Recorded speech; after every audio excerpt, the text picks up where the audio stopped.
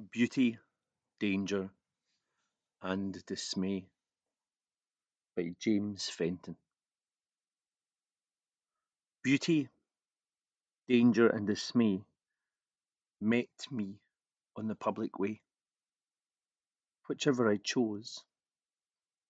chose dismay.